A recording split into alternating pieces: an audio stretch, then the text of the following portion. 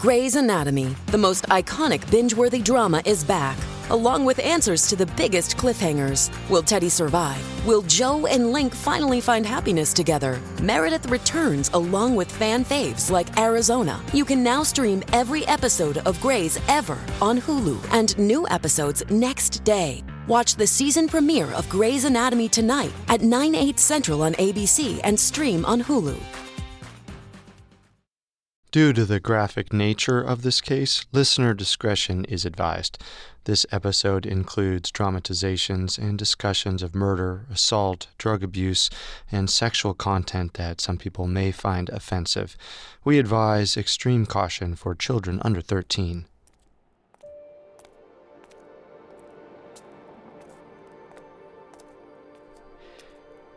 Magazines! Magazines for sale! Read about the lives of the stars. Peek behind the curtain of the Via Margutta, Rome's nighttime playground for the beautiful, wealthy, and famous. Good morning, miss. Cigarettes, please. And perhaps a magazine to read? This one has the details of the wedding of Tyrone Power and Linda Christian. They say his divorce to Annabella was finalized mere moments before they tied the knot. I don't need to read about the lives of stars. I'm going to be one. Oh, so... you're one of these young beauties who dreams of life on the silver screen. I have just the thing for you. Atualita? I've never heard of it. It's brand new, and the story inside, unlike anything you've read before. It tells of another young lady like yourself, a girl from a strong Roman family, the daughter of a modest carpenter, who sought to change her place in life. She was lured by the siren call of La Dolce Vita, but she found a violent death on the shores of Capacota. Capacota? You know the area? My fiancé owns property near there. I'll take one of these. Magazines! Magazines for sale! In the 1950s, Rome was the most glamorous city in the world, a magnet for celebrities, artists, wealthy playboys, and international royals. Tales of their escapades and lurid affairs filled the city's colorful magazine stands.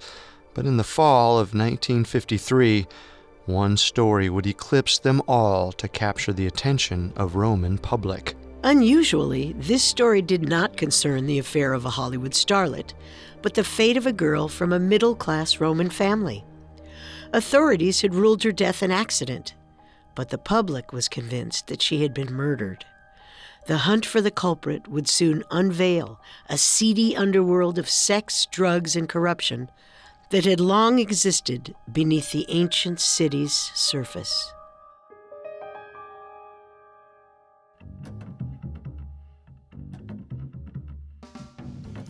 This is Unsolved Murders, True Crime Stories, a Parcast original.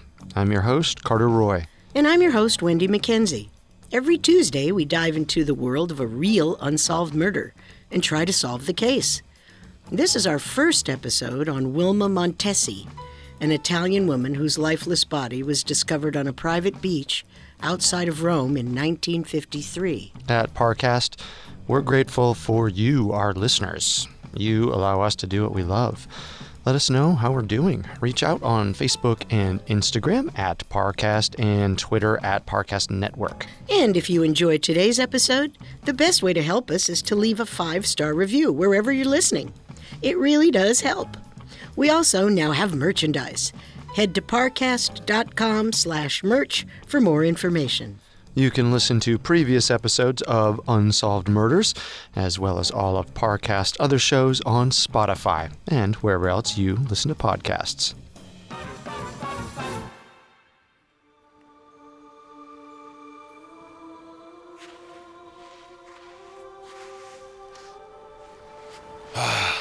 Chabella. Is there a better proof of God's majesty than the seashore at dawn? What is that? The year was 1953.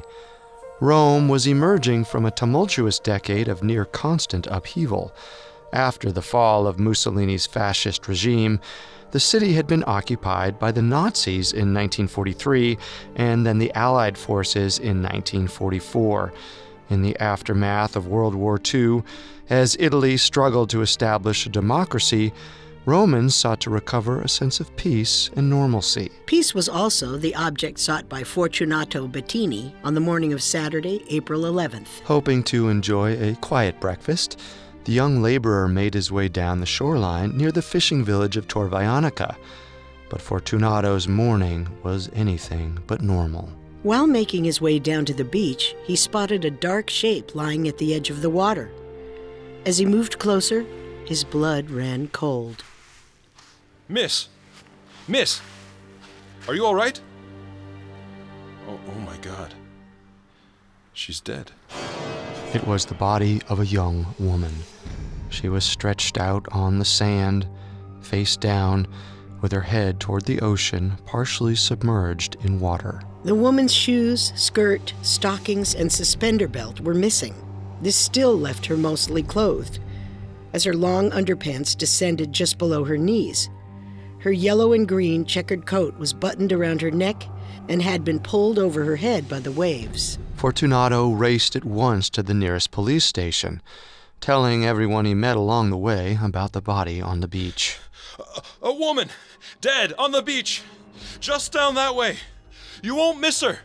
He returned a short while later with 2 police officers and a doctor from a nearby air base. They had to push their way through the large crowd of onlookers that had formed around the body. After examining the body, the doctor determined that the young woman had drowned approximately 18 hours earlier on the afternoon of Friday, April 10th. She would remain on the beach for the next few hours, covered only by a simple white sheet, while the police waited for a magistrate to visit the site. The crowd of onlookers remained, growing throughout the day as more beachgoers stopped by to see the cause of the commotion. None recognized the young woman. At 8:30 p.m., police officers realized that since it was the weekend, no magistrate would be coming. The body was moved to a mortuary in Rome. Over the coming weeks, months, and years, the public and the authorities would struggle to piece together the events that had led to the young woman's death. Attempts to work out what had happened inevitably led back to the afternoon of Thursday, April 9th, and number 76, Via Tagliamento, an elegant apartment building overlooking a busy residential street in East Rome. On the 3rd floor, in a cramped 3-room apartment, lived the Montesi family. Rodolfo Montesi, the family patriarch, was a moderately successful carpenter who specialized in building furniture for local cinemas. His wife Maria was a stout woman with a reputation for fiery emotional outbursts. They had 3 children: Wanda, age 24, Wilma, age 21, and Sergio, 16. Maria's primary pastimes involved caring for her elderly parents, who lived in the apartment's 2nd bedroom, and monitoring the marital prospects of her 2 daughters. Wanda was the most amenable to her mother's prying, and the most in need of it. She was not as thin or as pretty as her younger sister. At 21, Wilma's dark hair, large dimpled cheeks, and slender figure made her a popular figure at the dances their mother brought them to. These dances were practically the only opportunities the sisters had to attract potential suitors. Rodolfo had not allowed his daughters to work, and Maria was watchful for any situation that could allow their chastity to be called into question. Wilma's personality and tastes beyond this point are the subject of controversy. Her parents would later insist that she was a shy, timid girl who hardly ever left the family home. Her friends and acquaintances painted a different picture. They described a young woman who smoked, wore expensive clothes and jewelry, and fought frequently with her mother. Like many young Roman women, she was obsessed with the movies and dreamt of trading her monotonous existence for the life of an actress. Though she lacked connections in the film world, she managed to secure a small, uncredited role in the 1952 film Ergastolo. That same year, Wilma met Angelo Giuliani at a dance. The young man billed himself as a business owner and a wine merchant, facts that made him particularly appealing to Wilma's mother. It would soon come out that Angelo's winemaking was no more than a hobby. He was, in fact, no more than a humble policeman. While it was not the match Maria had hoped for, she was willing to settle. Angelo proposed shortly after their first meeting. Wilma accepted, and the wedding was set for December of 1953. And while the romance had started quickly, there are signs that it soon stalled. Wilma and Angelo saw each other irregularly and had to be accompanied by a family member whenever they went out. Wilma may have told friends that she was growing tired of her fiancé and believed him to be overly jealous. Her concerns were validated when Angelo got in a fistfight with a co-worker who had made a lewd comment about Wilma. As punishment, his superiors transferred him to a city outside of Rome. After that point, he and Wilma saw each other only once a month. On March 3rd, he took her to the public gardens of Villa Borghese on their first date, unaccompanied by a member of Wilma's family. Angelo shocked Wilma by aggressively grabbing her and trying to kiss her. Wilma wasn't having it. When she pushed him away, Angelo became embarrassed and angry. He left in a huff and didn't visit the next month. Whether or not Wilma considered their relationship to be permanently damaged, they would not see each other again.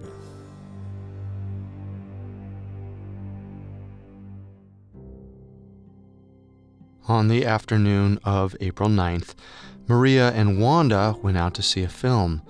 Wilma said that she didn't like the lead actress and opted to stay behind. Around 7 p.m., the women returned to the apartment.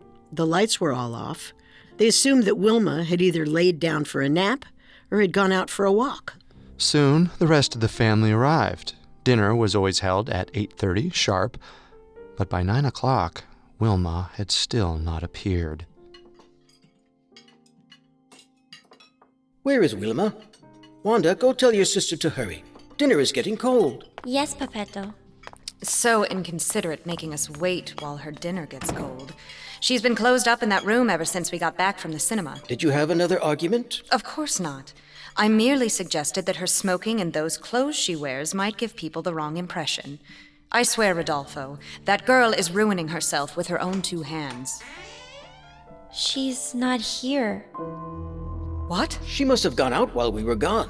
But she should know to be back by now. I found these on the chest in your room. Her photograph of Angelo.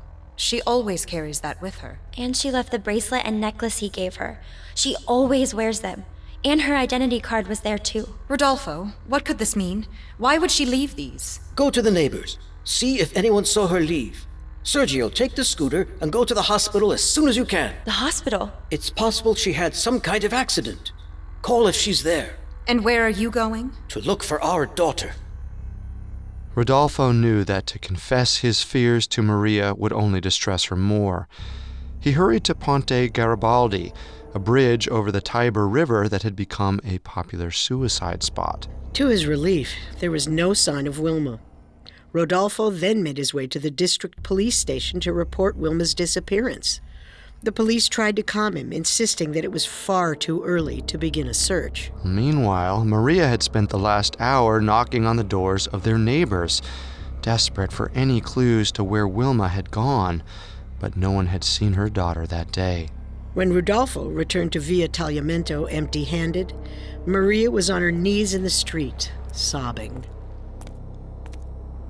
Come home, Wilma. Even if you bring 10 lovers, all is forgiven. Please, come home. Maria, what are you doing in the street? Come inside, please. Where is our daughter, Rodolfo? Where has she gone? We're going to find her, I promise. They were soon joined by Rodolfo's youngest brother, Giuseppe, who owned a car and had offered to contribute to the search. The brothers spent the night patrolling the Roman streets for any sign of Wilma. Over the next 2 days, the Montesis grew more and more desperate for news. Wanda visited a fortune teller. Rodolfo sent a telegram to Wilma's fiancé, Angelo. The brief message read, "Wilma missing, reason unknown." It was followed by a more alarming statement, "Suicide likely, come immediately." He visited the police headquarters, but again was dismissed with the statement that it was too early to worry. Rodolfo insisted that there had to be something the police could do. To his fury, the officer on duty responded by checking the log of prostitutes who had been rounded up the night before. In the midst of this hellish wait for answers, the family received one faint glimmer of hope. Wilma had taken her keys with her. They interpreted this as evidence that she had intended to return. Angelo arrived in Rome early on Sunday, April 12th. He and Rodolfo traveled yet again to the local police station. It was there that they saw the newspaper heading. The body of a young woman had washed up on the beach at Torvaianica.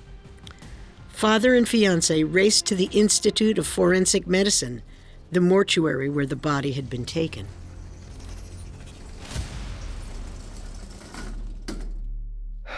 Prepare yourselves. I'm now going to pull back the sheet. Oh, they've killed her. Oh, my poor Wilma. Do you recognize this woman? Yes, sir. She is my daughter. The family search was over. The body had finally been identified, but the mystery of how Wilma Montesi came to that lonely, windswept beach had just begun. Coming up, the authorities present their answer and are accused of a cover-up. And now, back to our story. On the morning of April 11th, 1953, the lifeless body of a young woman was found on a beach near Torvaianica, a quiet fishing village outside of Rome.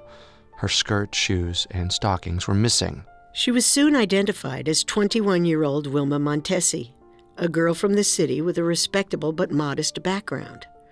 Her father was a carpenter, and she was engaged to marry a policeman. But identifying the body brought a host of new questions, the most puzzling of which revolved around the location where she had been found. Torvaianica was a remote fishing village, nearly 20 miles from the Montesi's apartment on Via Tagliamento. It was a strange place for Wilma to go, and would have been impossible to reach alone and on foot. Well, there was the possibility that currents had carried her body from another beach. Ostia, further up the coast, was more populated and reachable by train, though, as far as the family knew, Wilma had never used the city's public transportation before. Seeking answers and unwilling to wait for the police, the Montesi men drove to Torvaianica Beach themselves.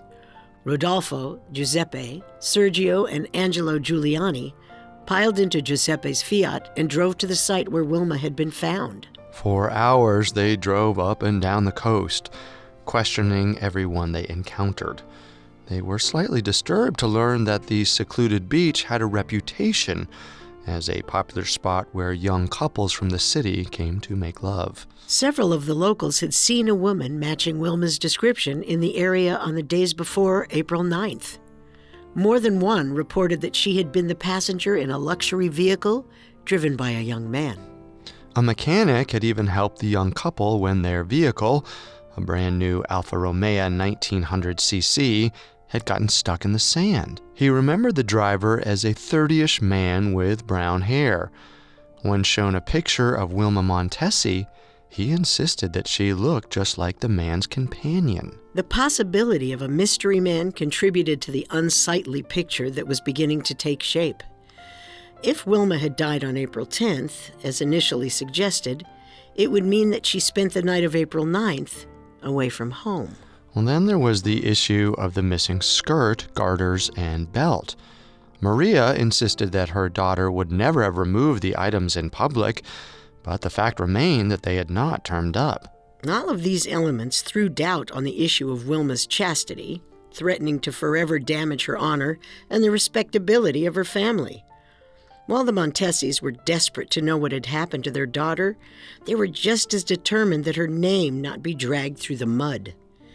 And as it turned out, they were right to be concerned. The public was hungry for news of the girl who had been found on the beach, and the press responded eagerly. Newspapers and magazines speculated on what had brought the young woman to the secluded beach. Even more troubling than the suggestions of impropriety was the looming specter of suicide, which, while not uncommon, was heavily stigmatized. If Wilma had killed herself, she would not be allowed a Catholic burial. The Montesi family insisted that Wilma would not have killed herself and never would have allowed herself to be driven around by a strange man. Fortunately, a witness appeared who had offered a third theory. The family was visited by Rosa Passarelli, a 35-year-old clerk at the Ministry of Defense. Welcome. Please, sit down, Miss Passarelli. You said you had information about our daughter? That's right. I was going to go to the police first, but I thought you deserved to hear it yourselves. Please, tell us what you know. When I opened the paper this morning, I was surprised to see your daughter's face. I recognized her. You see, I saw her on Thursday evening, on the 5:30 p.m. train to Ostia. You see, Rodolfo, our daughter would never get into the car with a strange man. Those people on the beach must have seen someone else. Why would she go to Ostia alone? And so late? I wondered the same thing. The 5:30 is the last train to Ostia. She would not have been able to return by the same route. Miss Passarelli, I'm not sure what you're suggesting, but my daughter was very well adjusted. She was very well adjusted. Of course, Mrs. Montesi. I'm sure it would be best for everyone if this were determined to be an accident. But still, why go to Ostia alone? Papa? What is it, Wanda? I just remembered. A few weeks ago, Wilma was complaining about the way her new shoes were rubbing. I told her to see the pharmacist, but she'd read something that said salt water would help the irritation. There you have it. She must have gone to soak her feet, and she fell. It's a very long trip for a foot bath. Rodolfo, can't you leave well enough alone? Our daughter's death was a tragedy that could have happened to anyone. While the Montesis had essentially made up their mind on the matter, the authorities had not. Since the body was found over the weekend, the autopsy was not performed until April 14th. This is the autopsy of Wilma Montesi, age 21. Performing the autopsy will be myself, Dr. Frauquet, attending coroner. I will be accompanied by Dr. Corelli. We will begin with an exterior examination, followed by an evaluation of the heart, lungs, and digestive organs. The subject is in exceptional condition, considering several hours in the water. Skin appears normal. No outward signs of bleeding or scarring. There is some superficial bruising, one on the left arm, the left thigh, and one on the right leg. Pupils rigid. Severe rigidity in the fingers and toes. Moving on to the feet, no trace of eczema or rubbing, as indicated by the family. No indication of irritation of any kind. Scalpel? Thank you, Doctor. Making first incision. The stomach contains trace amounts of partially digested milk. Milk and almonds, if I'm not mistaken. Perhaps the young lady enjoyed a gelato before going for a swim. The lungs contain significant amounts of sand and salt water, consistent with drowning. A drowning person would panic and swallow water quickly. These lungs took on water over an extended period. Suggesting the victim was unconscious at the time of death. Drugged? No traces of drugs or poison of any kind. Ah, look here. The heart. It's slightly smaller than it should be. Less effective at pumping blood to the brain. She would have been susceptible to fainting spells. We can now definitively say that the cause of death is drowning. Time of death? Approximately 7:30 p.m. on Thursday, April 9th. One of the most significant pieces of information was a new time of death. Dr. DiGiorgio, who had made the initial assessment on the beach, had believed that Wilma Montesi had drowned on April 10th. If that were true, it meant that Wilma had spent her last night away from home, an act that would have called her respectability into question. The coroner's new assessment determined that she died on April 9th, a mere 2 hours after she left the apartment, bolstering the family's theory that her death had been an accident. The next determination would go further to bolster the family's arguments for their daughter's chastity. The doctors determined that Wilma Montesi had not suffered sexual trauma and was, as her family had insisted from the start, a virgin. The family was relieved at the information and hopeful that at last their daughter would be allowed to rest in peace with her reputation intact. The press, however, had other plans. Commissioner Polito, a question for Il Tempo. Quiet, please. We will begin as soon as there is quiet. On April 17th, only 6 days after Wilma's body was discovered, Police Commissioner Saverio Polito delivered the press conference to a room full of clamoring reporters. On April 9th, shortly before 5:30 in the evening, Wilma Montesi left her family's apartment at number 76 Via Tagliamento. She walked to the San Paulo station and boarded a train bound for Ostia. She intended to take a footbath in the ocean, which she hoped would soothe an irritation caused by her new shoes. Once she arrived, Wilma Montesi purchased a gelato and a postcard from a vendor. We can only assume she intended to send it to her fiancé, who she would have married in December. Then why did she leave his photograph and jewelry at home? After finding a secluded spot, Miss Montesi removed a few items of clothing: her shoes, skirt, stockings, and suspender belt. Bit overkill for a footbath, eh? As she waded into the water, Wilma Montesi suddenly became ill and fainted, most likely as a side effect of her menstrual cycle. She was pulled beneath the waves and drowned. Her body was carried down the coast by strong currents and eventually washed onto the beach at Torvaionica.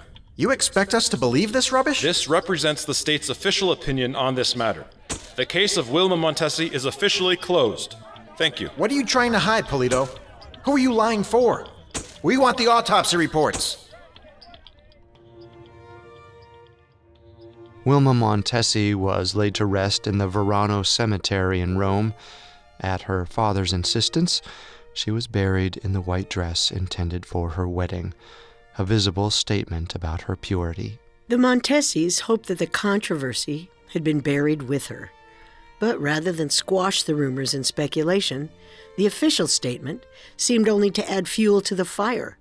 The press, public, and nearly everyone in Rome dismissed the official statement as fantasy. They questioned whether Wilma would have made such an arduous journey for a footbath, and if it was even possible that currents had carried her such a long distance. The sightings of the couple in the Alfa Romeo had been much closer to the beach where Wilma's body had been found, but the police did not seem to have made any effort to follow up on this lead, which was rather unusual, as there were only a few hundred of the luxury vehicles in Rome. And despite the determination that she was a virgin, the press and public had a hard time believing that a sexual encounter had not played a role in her death. Why, they asked, had she removed her skirt, stockings, and suspender belt just to dip her toes in the water? The suspender belt, an intimate garment used to hold up a woman's stockings, was of special significance. According to Wilma's family, she owned one of black satin, which she wore whenever she went out. To remove such an item in public would have been particularly daring, and yet the satin belt still had not turned up. Given all these contradictions and open questions, the police's decision to close the case so quickly seemed suspicious. Many began to wonder if there was a cover-up afoot. Such accusations were not unheard of or particularly unbelievable. Italy had only recently emerged from the grip of Mussolini's fascist government, and the police system had yet to undergo any substantial reformation. Many Italians lived under the assumption that the police served the politicians first and justice second. On May 4th, an article in Roma suggested that Commissioner Polito had deliberately halted the investigation at the request of some influential person. The next day, Polito received a call from none other than Mario Scelba, the Interior Minister of Italy. Polito. Severio, it's Scelba. Minister, to what do I owe the pleasure? To the incompetence of your department. This business with the Montesi case is getting out of hand. I assure you, Minister, we've put it to rest. That's what you call it? The press is having a field day. No one buys this foot-bathing business, and I don't blame them. Why on earth are you still pushing it? Well, it's the account supplied by the family. You're making us look ridiculous, Polito. In an election year. Fix it. I promise I'll see to... Hello? Minister? The next day, the chief of police held another press conference, this time to insist that whatever had been said before, the investigation was definitely not closed. If he hoped that the announcement would put an end to the rumor-mongering, he would be sorely disappointed. The Montesi scandal had only just begun. Coming up, The Montesi scandal entangles one of the most powerful and respected families in Italy, and a bold young reporter uncovers an underworld of crime and corruption. Now, back to the story. On April 25, 1953, Commissioner Polito reopened the investigation into the death of Wilma Montesi, who had washed up on a beach near Torvaianica, Italy, a few weeks prior. He did not take the opportunity to offer any new information, theories, or suspects, but before long the Roman press would supply their own. Rumors had already been percolating that some influential person had pressured the police to squash the case in the first place. Now, another rumor spread that a young blonde man had turned in Wilma's missing undergarments and clothing to the police. According to speculation, this unidentified man, the influential person who had caused the police to close the investigation, and the mysterious owner of the Alfa Romeo 1900 were all one and the same. Slowly, a name bubbled to the surface. It would link Wilma Montesi's death to the highest echelons of Italian politics. In 1953, the Christian Democrats were the party in power in Italy. Catholic to its core, the centrist party had risen to power in the wake of fascism thanks in part to support from both the Vatican and the United States government. The party leaders were virtually all elderly family men, most of whom attended church daily and steered clear of the public limelight in favor of quiet family life. They did not seem likely to cause controversy of any kind. And yet, in the spring of 1953, Attilio Piccioni, the Christian Democrat deputy and foreign minister of Italy, opened his newspaper to an article about the Montesi case and found his own name staring back at him.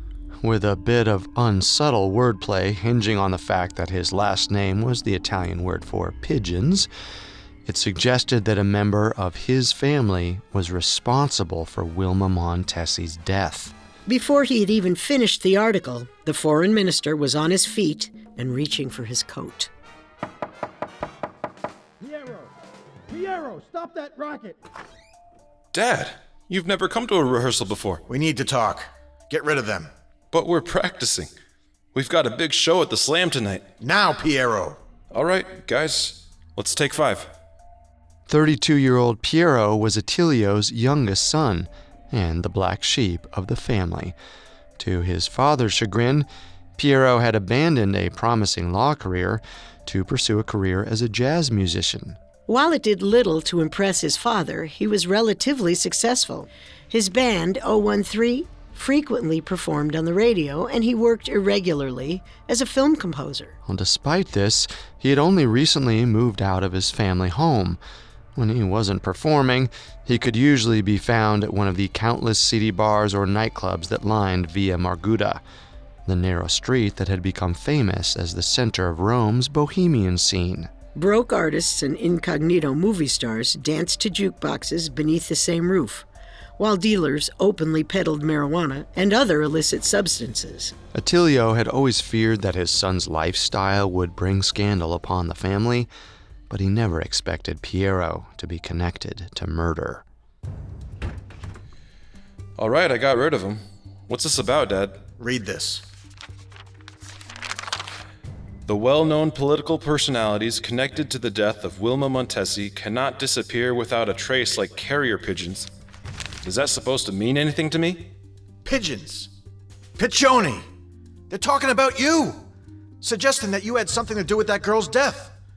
And just because it went over your head, you can be sure that everyone else will know exactly what they're getting at. It's a lie. I've never even met that woman. Of course it's a lie. The far right and the communists want to damage the party before the election, and they're using you to do it. Because of your reputation. I already perform under a different name. What else do you want from me? I've just been to see Shelba. He thinks you should go see Tommaso Pavone, the chief of police. See if he can do something to have this article pulled. Pull the article? He ought to throw those journalists in jail. The Piccionis attacked the accusations head on. Attilio loudly professed his son's innocence at every opportunity. Meanwhile, Piero aggressively went after the journalist who had connected him to the Montesi scandal. The first journalist brave enough to actually name Piero in connection with the Montesi scandal was Marco Sforza. Piero sued him for defamation, ultimately forcing him to retract the accusation. The move had its intended effect. Many of the city's journalists were intimidated and found it safest to stay away from the Montesi story altogether. There had, after all, been few recent leads, aside from the rumors of Piero's involvement. As summer dragged on, the case gradually disappeared from Roman newspapers. For a moment at least, it seemed that this was the end. But the last word on the death of Wilma Montesi had not yet been written.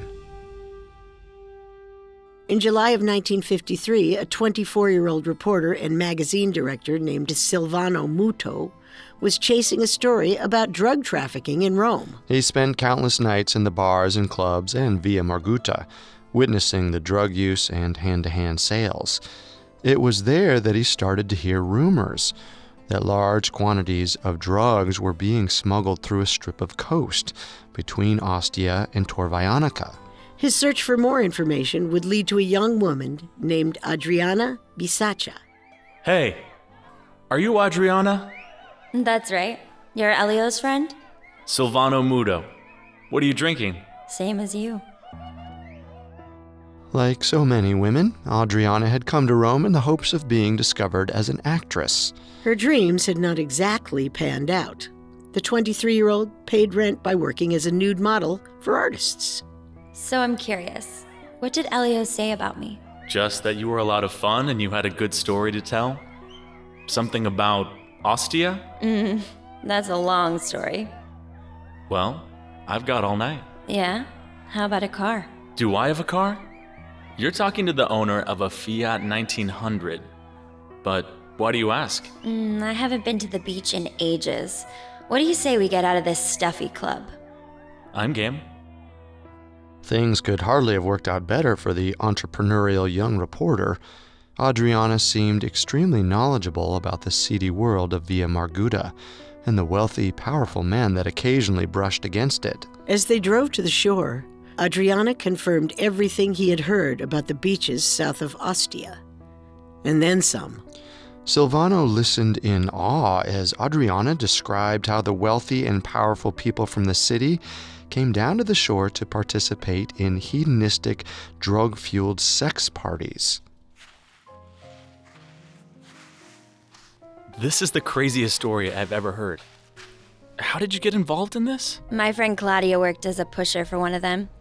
I'll never forget the party she took me to. There were 10 or so of them, divided into couples, glassy-eyed and pale. I'd never been to an orgy before. After that, they invited me to another and another. It was one of those where I met Wilma. Wilma? Wilma Montesi. You know, the girl they found on the beach. Wilma What are you doing? Going swimming. And so are you, if you want the rest of your story. Wait up. I didn't bring a suit. Oh well. On October 6, 1953, Silvano Muto would run Adriana's story in his magazine, Attualita. The headline proclaimed, "The truth behind the death of Wilma Montesi, the girl who could have been your sister, your daughter, your girlfriend." Without naming those involved, the article would cleanly and clearly describe the events that directly preceded and resulted in Wilma Montesi's death. It read as follows. At 7:30 on Thursday evening, Mr. X and Wilma are together. They are not alone. 3 other people are with them. Time passes and they begin to smoke drugged cigarettes of a type whose dangers the girl is unfamiliar with, only with the pleasure that they bring. The girl smokes too much. The drug starts to take effect. Suddenly, she falls senseless to the ground. Efforts to revive her are useless. She no longer gives signs of life. Suddenly, the 4 people realize that they have a dead body on their hands, and the position in Italy of one of the 4 does not allow a scandal. The body must be got rid of. It is too embarrassing. The girl is dressed, but in the hurry, her suspender belt cannot be found. The skirt is left off. Perhaps they think its absence will support the accident theory, or perhaps because in the confusion of the moment, no one remembers where it is. Dressed in this way, the body is bundled into the car. The sea is close, and the hypothesis of an accident can seem plausible. Soon Wilma is in the sea. She will be found sometime later at Torvajanica. Mr. X knows many things and holds completely in his hand those who might talk. Influential people are set in motion so as to deal with the matter slowly, in silence. In this way, the Montesi case is covered in silence, a strange web of silence.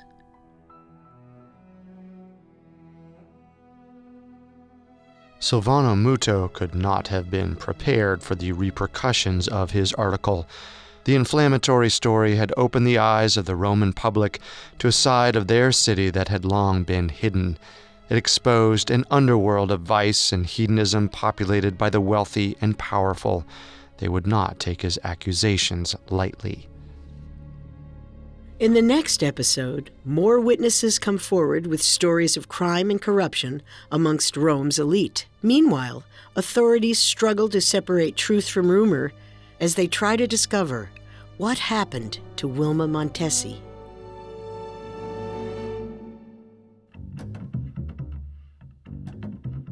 Thanks again for tuning in to Unsolved Murders. We'll be back next Tuesday with part 2 of the case of Wilma Montesi. You can find more episodes of Unsolved Murders, as well as all of Parcast's other shows, on Spotify and wherever else you listen to podcasts. Several of you have asked how to help us. If you enjoy the show, the best way to help is to leave a 5-star review. And don't forget to follow us on Facebook and Instagram at Parcast and Twitter at Parcast Network. We'll see you next time. If we live till next time. Unsolved Murders True Crime Stories was created by Max Cutler and developed by Ron Cutler. It is a production of Cutler Media and is part of the Parcast Network. It is produced by Max and Ron Cutler, with sound design by Kenny Hobbs, production assistance by Ron Shapiro and Paul Mahler, additional production assistance by Maggie Admire and Carly Madden. This episode of Unsolved Murders was written by Andrew Kelleher and stars Carter Roy and Wendy McKenzie. The amazing cast of voice actors includes Mike Capozzi, Susanna Corrington, Jerry Courtney Osteen, Harris Markson, Steve Pinto, and Dan Velasquez.